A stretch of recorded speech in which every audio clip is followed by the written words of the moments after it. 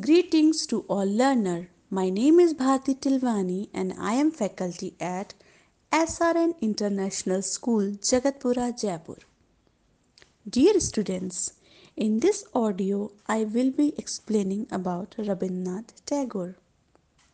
Today's topic has been taken from NCERT Moral Science book of grade 2, and today we will discuss about Rabindranath Tagore.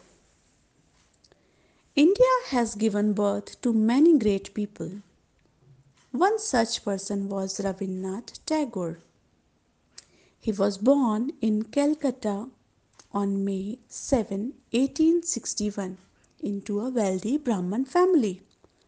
He went to England in 1878 to study law but then returned to India, and instead of pursuing a career as a lawyer, he became a writer, playwright, songwriter and poet.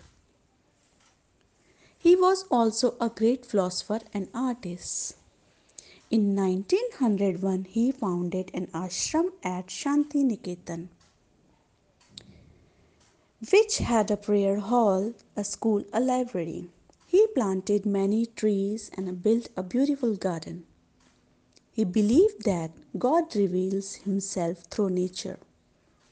Hence, the education of a child should take place in natural surroundings so that they develop a love for all things around them.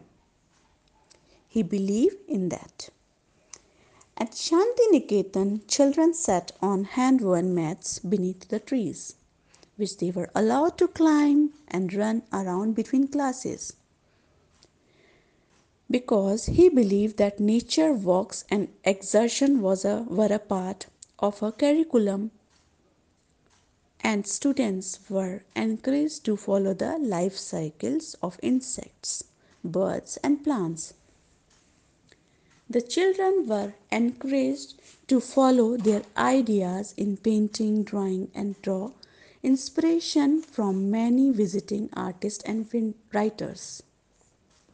Rabindranath Tagore wrote over 1000 poems, 8 volumes of short stories, almost 2 dozen plays and 8 novels.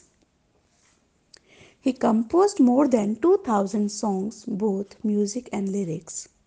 2 of them became the national anthems of India and Bangladesh. Amar Shona Bangla, the national anthem of Bangladesh, and Jan Gan Man of India, as you all know. He is the only person to have written national anthem of 2 countries.